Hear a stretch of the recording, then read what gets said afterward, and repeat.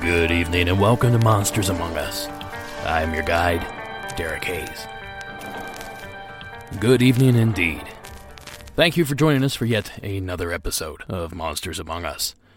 Now allow me to be completely frank with everyone listening. This time of the year is my absolute worst time of the year. And when I say worst, I mean busiest. My artwork is flying off the shelves and I cannot keep up with it. So in all reality, I really don't have time to record an episode this week. But I know a lot of you are traveling, I know a lot of you have time off, and I didn't want to leave you hanging. So I'm going to do something a little different tonight. I'm going to play calls that I don't even know what they are. I haven't done any research whatsoever. Any comments I'm going to make are off the cuff and off the top of my head. I don't even know what these stories are going to be about. So this is kind of fun for me as well, and it's going to save me a ton of time. This isn't something I plan on doing very often, but in situations such as this, it's what I have to do. So, without further ado, let's get into the first call of the evening.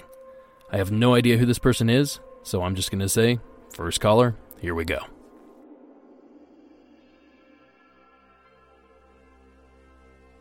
Hello, Derek. I'm Nicholas. Nick, for short, from Los Angeles, California. I have a couple stories I'd like to share. This one kind of sticks out a little more as I'm older. A couple years ago, after a show, me and a couple bandmates were dropping off another bandmate out in Koreatown in Los Angeles.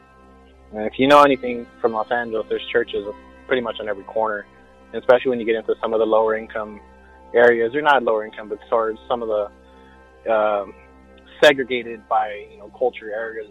There's mosques or certain churches on every kind of corner. You can kind of cut into some of the neighborhoods, and there's houses that are converted into churches. With that being said, my friend, our guitarist, lived right by this really, really nice kind of Catholic style looking church, and just kind of an old Gothic look. And we've driven by it a bunch of times to pick him up, and it's never been a problem to us. We've never had any worries, any scares. But for some reason, that changed that night. We were dropping him off probably around 1 o'clock in the morning. We just played a show out in Canoga, and we're coming back. And we're used to seeing kind of, weird things in the area. But this just takes the cake. So we cut off the main street into the little neighborhoods. And the way that this church is set up, this church is pretty much just like a centerpiece of the neighborhood, where if you look off in the main streets, you see this thing towering over certain houses. It's kind of like they built a community around it. So we hook a left off one of the main streets, and we're starting to go into the neighborhood, and we see like a congregation of priests. That's the best I can describe it, like a group of priests in red robes and red candles kind of walking down the street. And I asked my friend, I was like, "Is this normal?" He goes, "Well, you get a couple priests walking from here to here, But what struck us was the red. They're all red. They had red candles, and even the thing to hold the wax that was falling was red. And they were just kind of no chanting, no nothing, just moving through the street, in the middle of the street, looking down. And we're like, it's 1 o'clock in the morning, no one's out. Maybe they're just, cleansing the neighborhood. You know how certain things can be in religion, maybe certain rituals. So we didn't think anything of it. So we kind of, slowly go by them. We don't mock them, nothing. And we hit his street, and we turn, and it's the same group of priests in front of us that we just pretty much passed by. and that started to freak us out. So what we ended up doing was dropping my friend off as quick as we could, because now we're like, okay, if they were on the other block, there's no other section of priests. There's no, the congregation's small, even though the church is big. So that threw us for a loop. I dropped our buddy off, and me and my friend at this time, now it's just the two of us, and we're like, we got to get back home. So for us, home is probably about a 25-minute drive. So we take the drive back home, and about maybe a mile before we get off the freeway, we hear a loud tearing noise. And we look, we get off the freeway, and my buddy's tire was popped. Now, by this time, it's maybe about 2:40. We spent, some time kind of getting through the neighborhood. And it's just bizarre that we would see these people. This tire was perfectly new and fine. And all of a sudden, there's like a gash, like someone stuck a knife to the tire, ripped it all the way down. And so pretty much now we're just stranded on the side of the highway, waiting to see what happens.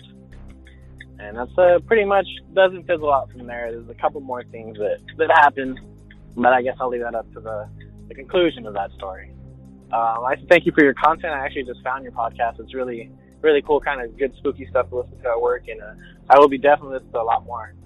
Thank you for the stories, man. Thank you, Nick. Now, it's kind of funny. I was in a fraternity when I was in college, and many people are very surprised about that, but I will say that our fraternity was a little different than most. We didn't do hazing. We didn't do a lot of crazy things like that. We mostly did a lot of philanthropy work and drank a lot of beer.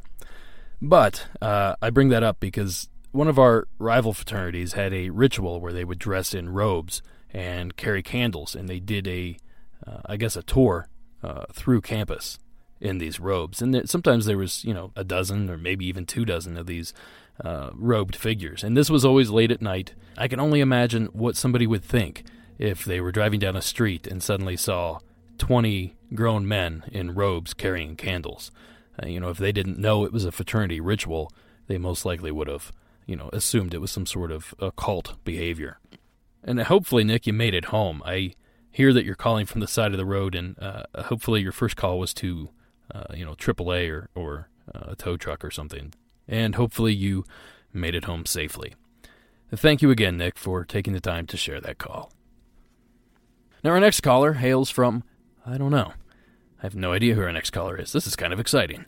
Up next, Mystery Story. Howdy. My name is Carson. I live in Los Angeles, California, from Arizona originally, and just started listening to your podcast less than a week ago, and I've already listened to 10 episodes or so. I love it. It's the kind of show I've been looking for. I listened to Spooked by WNYC, but there's just not enough episodes to scratch my paranormal itch, and I just love hearing stories of the unknown, and especially ghost stories.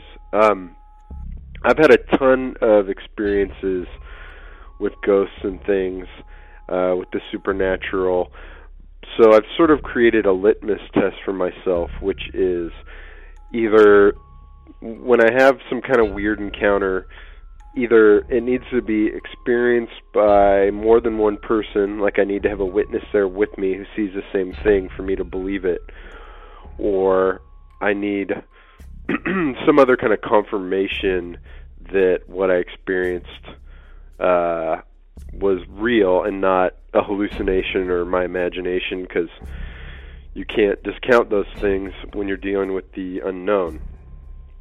So the story I wanted to tell took place there were two incidents and that are related, and the first took place in 2005. My family has a cabin in Arizona, in Prescott, which isn't deserty at all, but rather quite woodsy, and it snows up there. It's not the type of terrain people think of when they think of Arizona.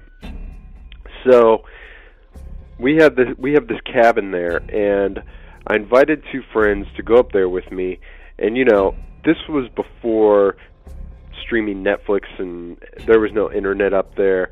What we do is just kind of rent VHS movies and play board games, and it being a cabin, we had a Ouija board there. So these two friends, who we'll call Peter and Amy, which aren't their real names, but Peter and Amy and I decide we're going to play Ouija board. And we start playing, and immediately it was weird because the planchette started to move in a way that I'd never had it move before, and that it was incredibly, incredibly slow. So we asked the standard question, are there any spirits here? And the planchette slowly moves to yes. And the next question I always ask is, are you a man or a woman? Slowly, the planchette moves to W. Now, I know I'm not moving the thing, and I look up, and my friends are pretty freaked out, so I'm pretty confident they're not moving it either. I go on to the next standard question I always ask, what's your name? And the planchette moves to H, and then E, and then I, and we have enough time to converse between the letters because it's moving so slowly, and I look up at Amy and Peter, and I'm like, this is just going to be nonsense. Like, the yes and the W, we probably just moved it. No name starts with H-E-I. And they're both in total agreement, like, and kind of relieved. Like, yeah, you're right. It's just going to be a jumble of nonsense.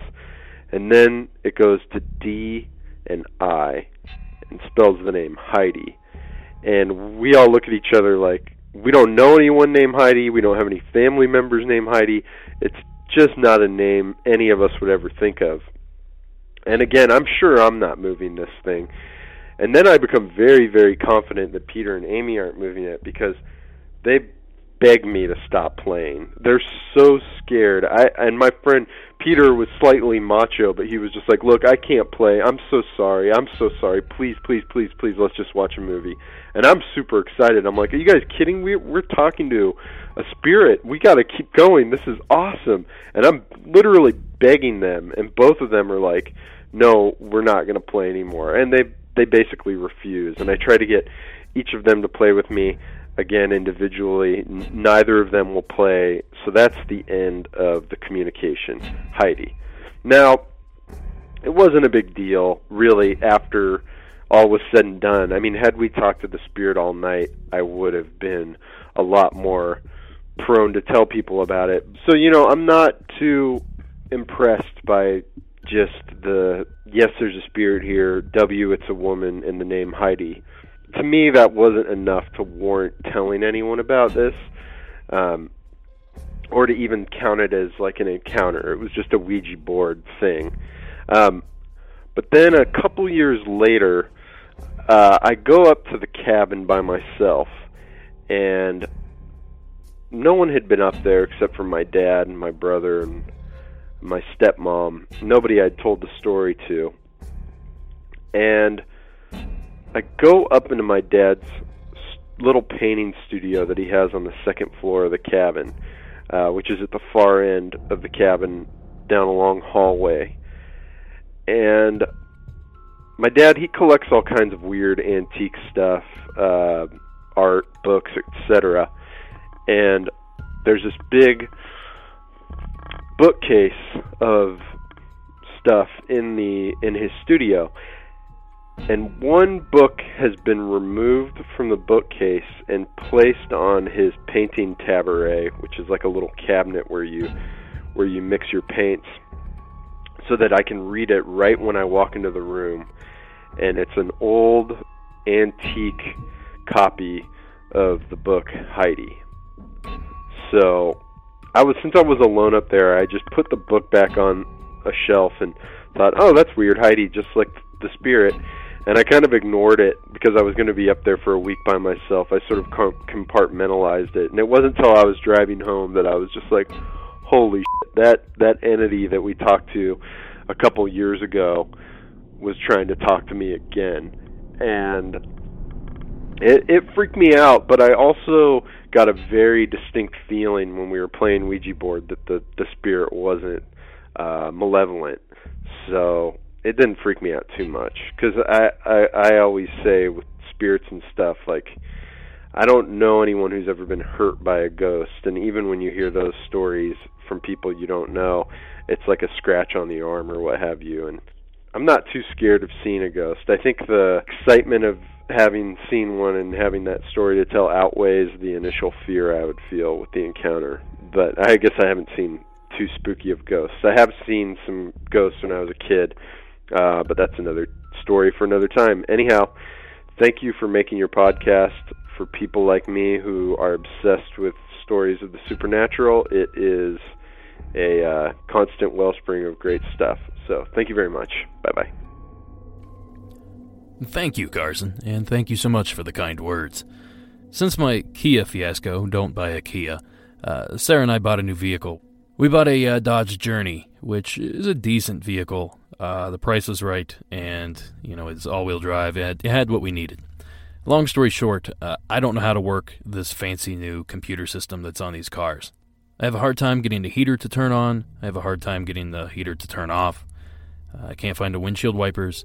And one of my biggest pet peeves is I cannot get my iPhone to play podcasts on the radio system of the vehicle. It'll play for a few minutes and kick off and do all kinds of crazy things. I have no idea what I'm doing wrong. But I have found that I can listen to very old episodes of podcasts that I like. So I was digging around the archives of Bizarre States. I highly recommend that podcast. Full disclosure, they're not as knowledgeable as most podcasts, but they're certainly entertaining.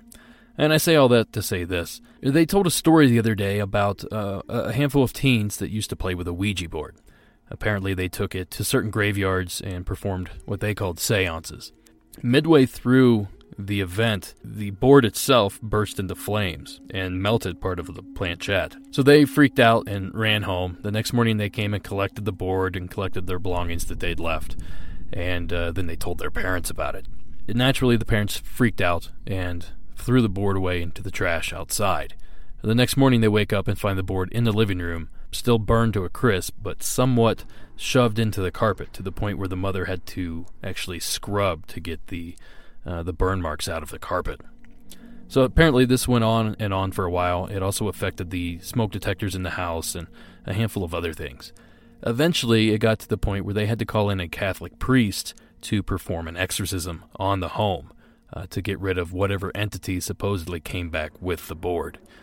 Now, I don't put a whole lot of stock in Ouija boards. I've been playing with them since I was a kid, and I've never had a single incident where I thought something was communicating with me. Then again, I am very skeptical, so maybe that has something to do with it. Either way, Carson, I truly appreciate the story. Anytime you kind of lay the groundwork with a Ouija board, you never know where the story's going to end up. So thank you for sharing that with us. And now let's move on to another call. Another mystery.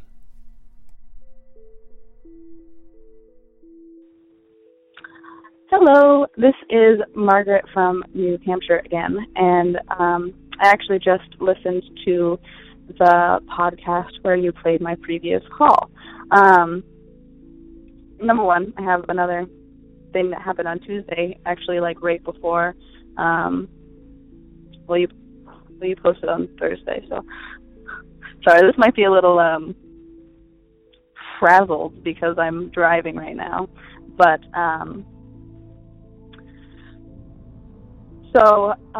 you said ball lightning could be the what I saw with my dad when I was younger, and that definitely makes sense. I'm just wondering how big that could be, because this was like enormous. This was huge. This took up most of the sky that I could see through the windshield. And then what happened to me on Tuesday was I was actually with my dad again, and so it's just snowed that day. So it was very cold out, and there was, I'd say, probably like half an inch of snow on the ground, and it was still snowing when we were driving to work. Again, this was very early in the morning, probably like 5:20, I'd say, and more lights in the sky. This time they were like flashes, and it was we had just like crested the top of a hill, and we were kind of going down the other side of it, and it was kind of like, at first we thought it was lightning because it like lit up the whole sky like regular lightning, like just a flash. And we just kind of like dismissed it at first, like it was just a flash. And then there was a second flash, and this time it was like a very brilliant yellow. And it didn't really light up the whole sky, and there wasn't really like there was like a point of origin, but like we couldn't see it because it was kind of like still down the hill behind the trees where we were like headed. And we were thinking maybe like it was a downed power line or something, or like a transformer or something was like blowing up or damaged or something. So we kept going, and then there was another flash, and this time it was a very blue teal color. And so I'm not sure if that could also be ball lightning, or like maybe it was a transformer and we just didn't see it on the rest of the way down the hill. We just didn't see the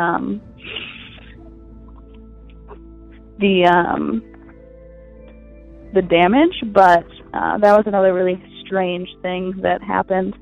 I would like to hear your explanation for that. And I also just wanted to say that I have completely finished listening to the whole podcast. I've binged it all, listened to every single one now, and can't wait for every Thursday.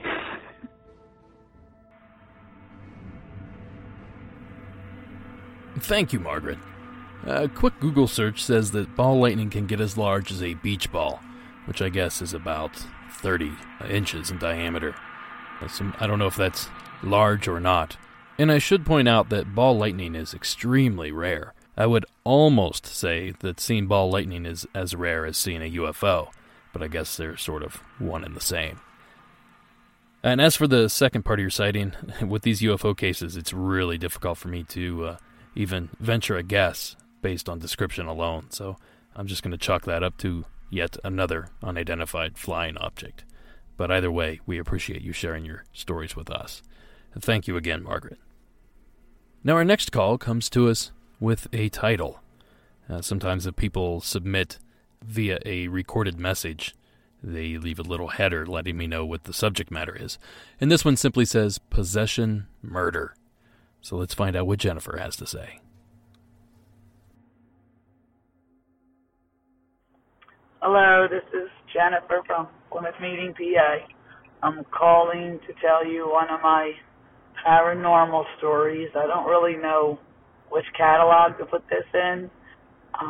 It's not like a ghost or a cryptid or anything. It's just something strange, and maybe you can give me a category for it. But I don't really remember exactly what year it happened in. It could have been like 79, anywhere from 79 to like 82. I mean, it could have been 78, but I can't remember. It was the late 70s or the early 80s when it happened. It was definitely before 82, because I was in, elementary school, middle school. I wasn't in high school yet, so it was definitely before 1982, and it was somewhere around that time. So anyway, my aunt, she lived, near my house, probably like 3 or 4 miles away, and she had a daughter who was a year younger than me. And my mom, she had me, who was the youngest, and then I had a brother and a sister. And we spent a lot of time at my aunt's house, especially me, because I was almost the same age as her, my cousin, her daughter.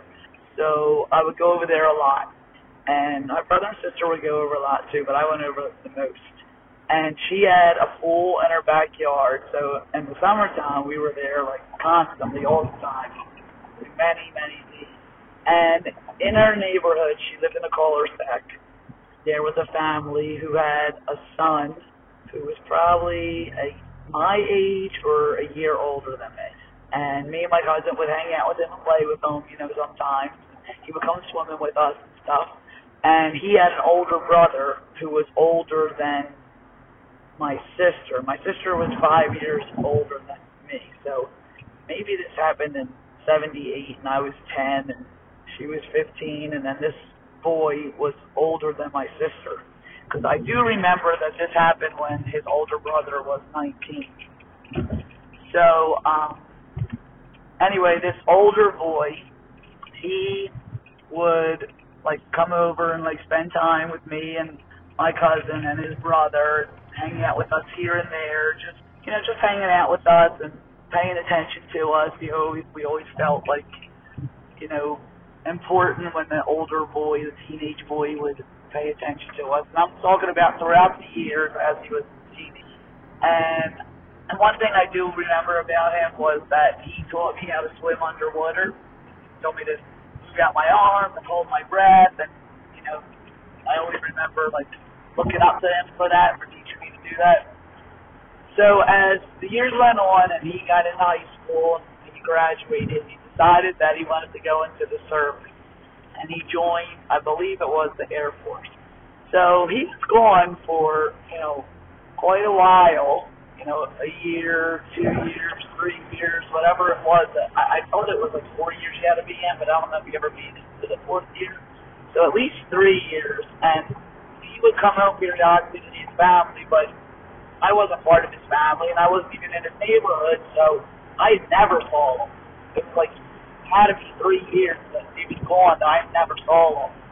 And at this time, I always had like a crush on him. He was always, tall, and he was Ukrainian, so he was had like dark skin and dark hair, and I always thought he was so handsome, and he was older, and he paid attention to us, so I always had like a little crush on him.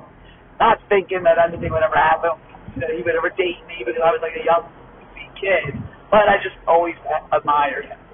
So this one day, my aunt, she also had a house in the Poconos. Like I said, I spent a lot of time with them because I was the same age as my cousin, so I was always like a playmate for her. So my aunt would take me like every weekend up to Poconos. Well, this one weekend, we were set to go. We were in her house. My uncle was outside packing up the car, getting ready, and I was just goofing around, running around inside the house with my cousin. And my aunt calls us, over and tells us that, so-and-so, I don't want to say his name, let's call him Sean, okay? Sean is outside with, Dad or your uncle or whatever she was telling him. And I was like, oh my God, really? Like, so excited, like, beyond ecstatic. I haven't seen him for years. I just couldn't wait to go out and see him. I mean, like, the joy, the happiness, the adrenaline in my body, it was, like, pumping, like I was full force going out the door. And, like, her driveway, the car was parked in the driveway. You could see the side of the car, and then it would go, like, the path. It would come up to her house, and then it was the door. So once you stepped out of the door, if you turned your head to the right, you would see, like, the path and then the driveway and the car. So I came barreling out of that door. I'm, like, running out. Couldn't wait to see Sean. Turned my head or turned my body, and I didn't even get down the path. And he was standing behind the car. My uncle was under the car. He was always fiddling around, making sure the brakes are okay and that, oil was okay and whatever he was doing, packing the car. But he was under the car, so I couldn't really see my uncle. Like, his body was sticking out, like his head was under the car. And Sean, or whatever you want to call him, was standing behind him. Tall, dark, handsome Sean standing there.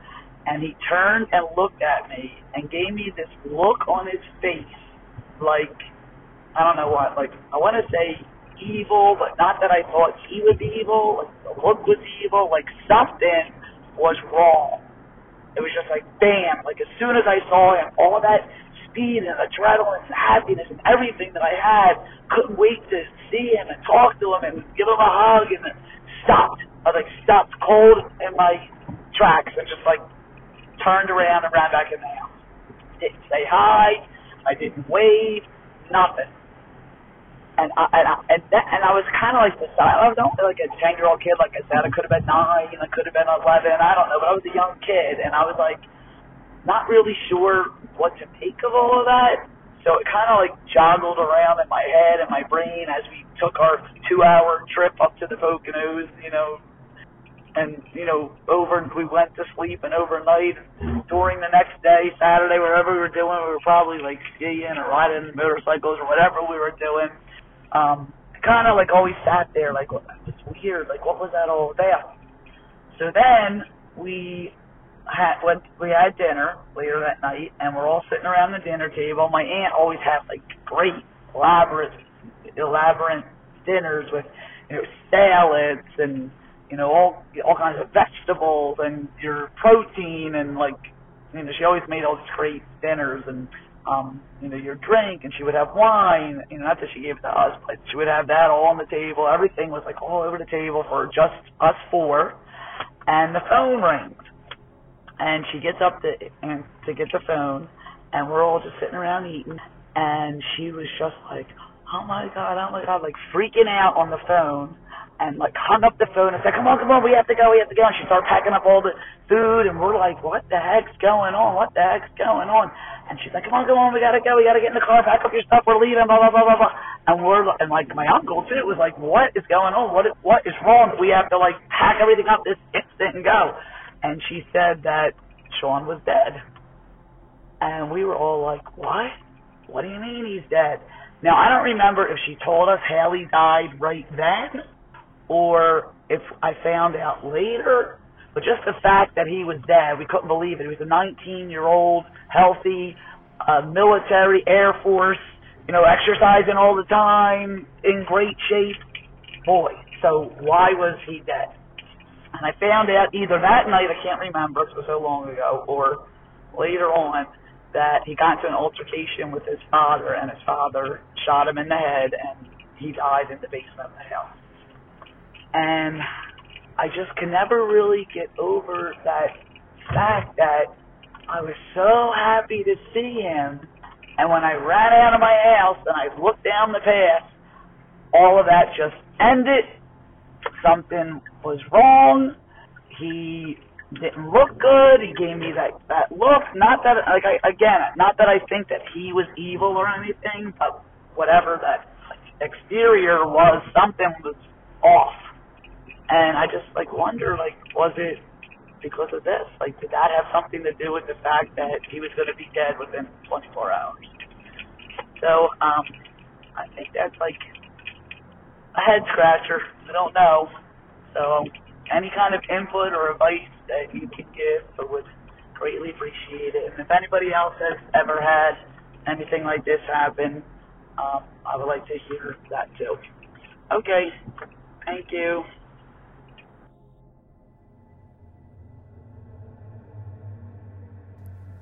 Wow. Thank you, Jennifer. What a tragic story. I'm not so sure about possession causing people to murder or, I guess, be murdered. But I do know that mental illness can drive people to do all sorts of terrible things. Now I just wonder if the look that he gave you and the interpretation that you made was a result of his dark place. Perhaps he was struggling with some inner demons and that projected over his face. Not so much paranormal, but more, a drain on the psyche. Either way, it's a terrible story. It's an interesting story, but a terrible one. Thank you for sharing. I imagine that was probably a difficult thing to do. Thank you again, Jennifer. Now, before we move on to our last handful of calls here for the evening, I want to hit on these notes here. Be sure to follow us on our social media accounts. We have Facebook, Twitter, and Instagram. We also have a Facebook group that I highly, highly recommend you guys check out. Just search for Monsters Among Us on all 3 platforms, and you should be able to locate us. The holidays are right around the corner, and if you're looking for a last-minute gift item for that weird friend, that crazy uncle, or that cryptic cousin, why not check out Cryptic Crate? You can sign up for a subscription at cryptidcrate.com, or you can pick up one of the leftover boxes, and I have a handful of them left, at our Etsy shop, which is www.cryptidcrate.etsy.com. And Etsy is spelled E-T-S-Y. There you can pick up a leftover box, and I will ship it usually the same day. So you'll have that in plenty of time for Christmas. As the format of this particular episode probably hints at, I am extremely short on time this time of year. And I know there's a plethora of Facebook messages and emails that I have yet to answer. Don't think that I'm ignoring you. I simply do not have time to get to those right now. The season should end for me in about a week from now. So once that happens, I will sit down and answer each and every message. So please be patient and don't take it personally. And lastly, that also translates to my Patreon account. Anyone that's visited there lately could tell that I haven't updated much of anything in quite a few weeks or even months. The problem here is that I simply don't have the material. I tried doing the witness breakdowns. Those were very difficult to put together. They took a ton of time. As fun as they were, it took like 3 times the amount that it takes a normal episode. So I'm trying to figure something out, and I think there's going to be a major Patreon overhaul here over the winter break. I think you guys are going to like what we come up with. I've been talking to both Tony and Addie about different options that we can put together as far as Patreon is concerned. So if you're a Patreon supporter, please know that I truly, truly appreciate the support, and I am working on something to get this rolling again. I want to get some good content out there and some regularly scheduled content, and that's been the hang-up so far. So like I said, here in the new year, I have a plan in place. Hopefully we can put it all together, and it will certainly increase the amount of episodes that are available to you. And lastly, I want to thank all my donators. I had quite a few over the past couple weeks, and a reminder that all donations from now until it's done go toward my new studio space that I'm going to start working on here once this busy season lets up. And I desperately need it. I've completely outgrown this studio. I have piles and piles of documents and books, and there's just no room for anything. And to top everything off, I just broke my microphone stand listening to Jennifer's call. So this place has fallen apart, and it needs an update. So, long story short, I want to put a huge, huge thank you out to Amy B., Andy W., Anna G., Jason R., Tyler A., and David Z. A huge, huge thank you to each of those individuals. And if you'd like to join them in donating, just go to the website and click on the Donate tab. And don't be embarrassed if it's a $2 donation. That certainly goes a long way to help me finish this new workspace. Okay, that out of the way, let's move on to our next call of the evening. This is Nick down in Texas. First-time caller, just now got into the show. I got a couple stories, but this is just a quick little one. Wanted to see if maybe some other people have seen similar things. This was actually seen by my older brother. When I was a kid, we lived down in South Texas. And it was nighttime, and we had the clotheslines. So late at night, he had to get his clothes off the line for whatever reason. He didn't get them off earlier. I remember waiting there, and all of a sudden, he ran in the house wanting to get a gun, one of my dad's guns, saying that he saw a pig man. Now, obviously, this freaked me out. Him being 5 years older than me, he had that big brother mystique of nothing scares him, nothing gets to him, and he was pretty shook up, pretty frightened. So I just wanted to see if anybody's ever seen anything described as a pig man. A man's body in a pig's face. Thanks.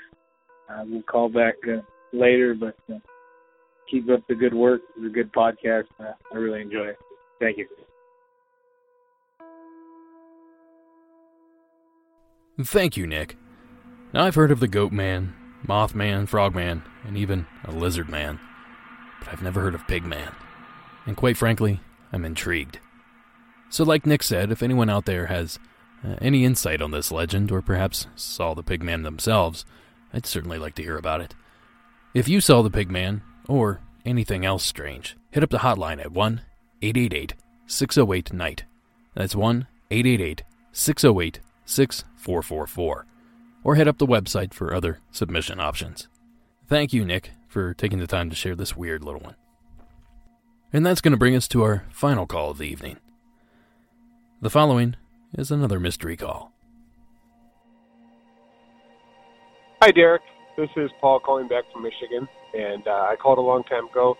I had a story about a ghost in a haunted house that I lived in with my brother and a few friends back in 2000, 2001, and I said I would call back with another story. I have quite a few, and this is I'm actually making the exact same drive I made the first time I called.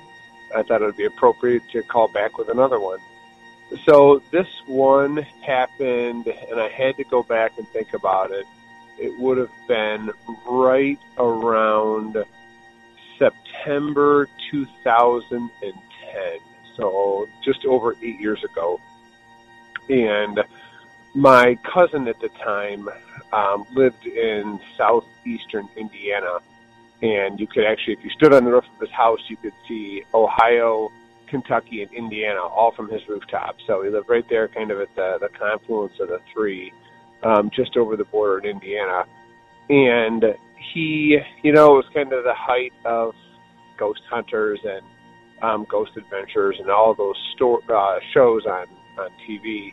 And my cousin and a couple of his buddies down there had put together their own little group in southeastern Indiana, and we're doing some ghost hunting locally. And there's a lot of old houses in that region.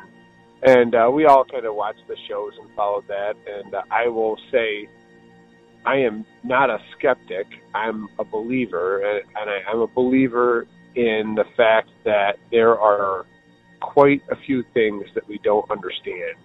I don't believe everything that I hear or read or see, but I believe there's a ton that we just don't understand yet. And so my cousin asked me if I wanted to come down there. They had an old house that they wanted to do a ghost hunt at, and they got the owner's permission, and the house is over 100 years old, and they had reports of activity. So I said, yeah. And he asked me if I wanted to make a trip down on a Friday night. So I got off work, went down there, and we went and did this hunt all night long, and probably about 1 o'clock in the morning wrapped it up, and went back to his house. And then I was going to get up and have breakfast with him and then drive back home the next morning, that Saturday. And so we did it.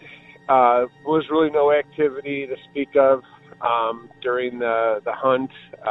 We set up lots of equipment that they had all bought as a group, and it was a fun, neat experience, but we really didn't have anything that happened. And went back to his house, was tired. It was by this time a little bit after 1 a.m., and he had told me to just sleep in his son's bedroom, that he had put him in bed with his wife. So I went in and laid down, and he lived on a street in a little suburb in that neighborhood, and there was a street lamp right outside in front of their house on the road. So there was a little bit of light coming in through the blinds, just enough. It was, it's an old mercury light, so it's that kind of pale white light.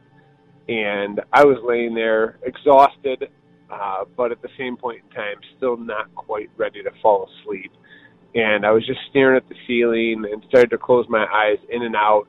And all of a sudden, I closed my eyes, and I had a feeling that it was almost like I could hear somebody walking in the bedroom. And so, again, it was that I didn't open my eyes. I almost thought I could hear the footsteps on the carpet, like the creaking of the floor almost underneath the weight of these footsteps. And the first thing I thought in my mind as I was laying there was, oh, my cousin's coming in, and he's going to try to scare me. He's going to sneak up right next to me and scare me while I'm laying here in the bed. So I kept my eyes closed tight, and I thought, I'm going to show him. And it was almost like I could feel this presence, which I thought was him, walking from the doorway where the bed was facing across the room. And then it was almost as though I could feel his face right next to my face. And right at that point in time, I quickly whipped my head to the left where I thought his face was and opened my eyes, and I was going to say boo and try to scare him first. We're both in mid-30s, so, but acting like children. I thought it would be funny. And when I whipped my head and opened my eyes, there was nothing there. So all there was that faint light coming in again through the blinds. So everything had that really pallor, but you could see the outline of everything, like the dresser and the closet doors. And when there was nothing there, I was like, again, I was just like questioning, like, oh, that's weird, because I could have sworn that I, number one, heard somebody walking across the room, and then I had that feeling almost like I could feel breath on my cheek. And so I was like, okay. So I closed my eyes again, and I didn't think anything of it, put my head back down on the pillow, thought, okay, you're tired. It's been a super long day, worked all day, made a long, 5-hour drive down to his place, had been up super late, and, by now it's probably after 1:30 in the morning, and just tired. Been up for almost 24 hours.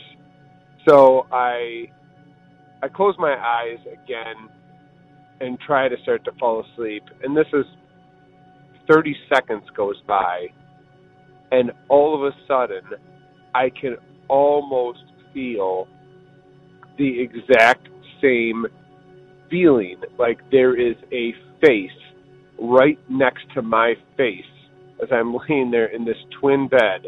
And so the first thing I think is, okay, he must have been there the first time, and he snuck out really quick and I didn't see it, and now he's back. And I'm like, this time I'm going to get him. And I knew he was there this time. My cousin was there face to face with me, kneeling on the side of the bed, and he was going to scare me this time, but I'm like, I'm going to get him first.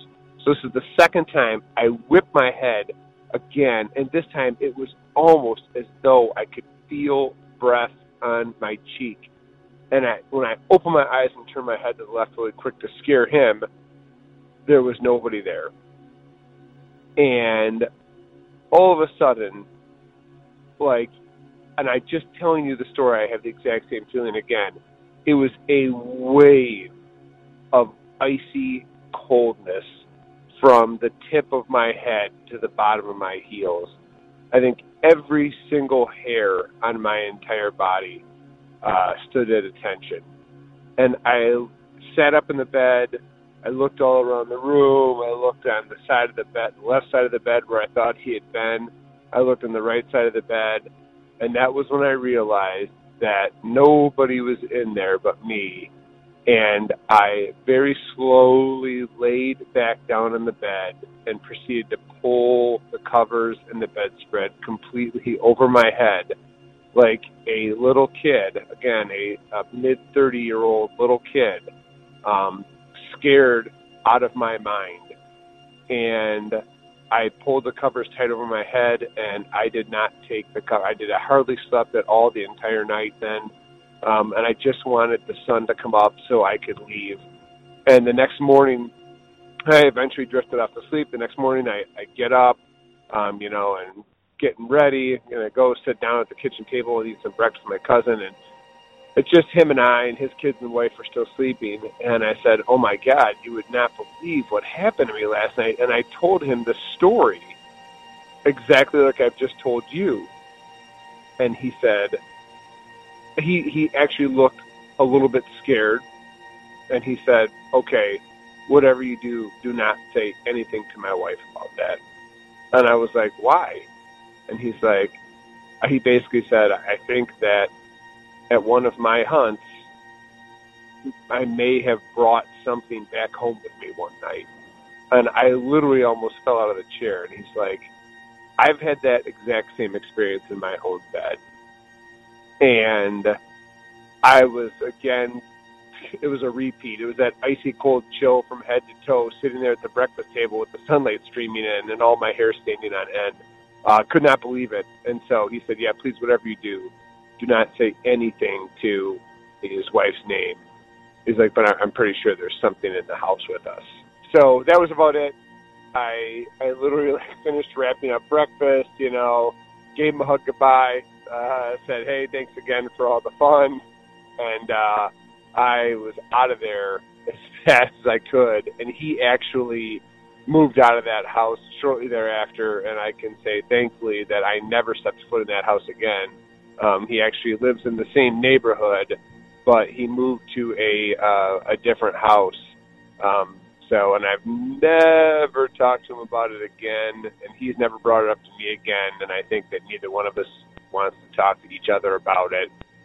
I've been to his new house many, many times and stayed there and never have had anything like that happen again. So, Derek, as always, phenomenal podcast. I can never get enough of it. Appreciate all the work that you do as well as the rest of the team. And please keep up the good work. Every Thursday, I can't wait till the next episode comes out. So just wanted to do my part. And thanks again. Bye.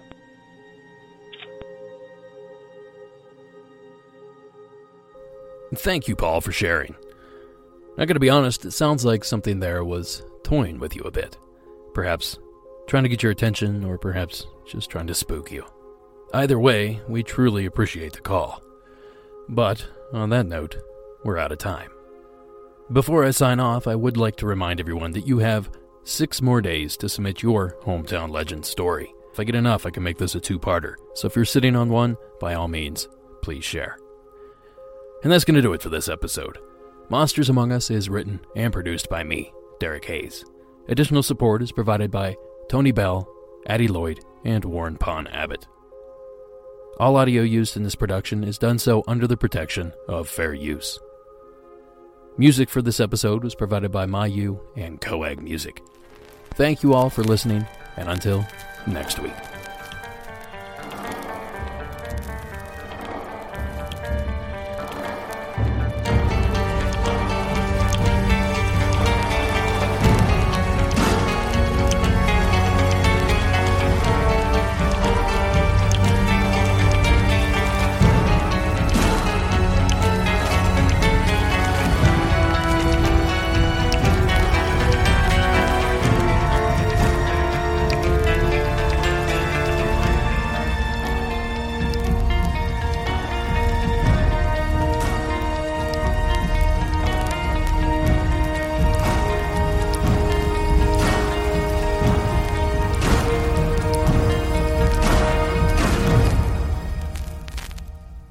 Thank you for sticking around until the end of the show.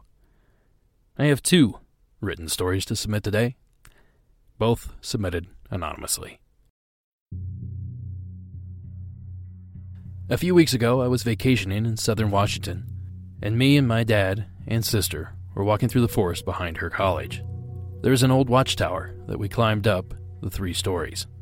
It was early morning, probably 8 a.m. We were looking around, and all of a sudden we heard really weird noises. We stayed up in the tower and looked around to see if we could find what was making the sounds. My dad didn't think it would be safe to go down, so we stayed up there for a few hours. And that's when I saw something really big and hairy run through the trees, followed by the same strange noises we heard in the first place. Finally, my dad decided it was safe for us to leave, and we went back down to the ground. We ran back to the college, never looking back. And the second entry. So about 3 weeks ago, I went bull hunting up on Diamond Mountain. Me and my dad were walking up a straightaway when we saw a monster 7-point run over the top. So we took off and reached the top right before the sun peaked, so about 7-ish. We got to the top and saw a big thing walking out of the trees into a clearing about 1 or 2 miles from the top. But, from our position, we couldn't see it perfectly. It looked like a man covered in hair. But when we looked through our binoculars, we realized how big this creature was. It turned around and looked at us like it was staring right at us. Then it turned and ran. We tried to follow the best we could, but it was unnaturally fast. After chasing its trail for about an hour, it seemed as though it had fallen off the face of the earth. We have no clue what it was, but the footprints were about 18 inches in length and had about 7 feet in stride. There was nothing else it could be other than the elusive Bigfoot.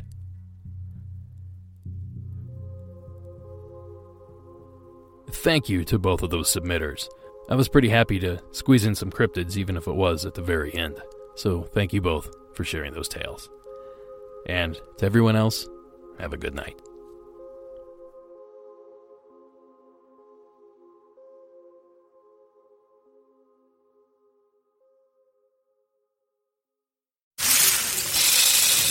If you thought you had to travel far to savor the pad thai of Bangkok, or to taste the pastries of Paris,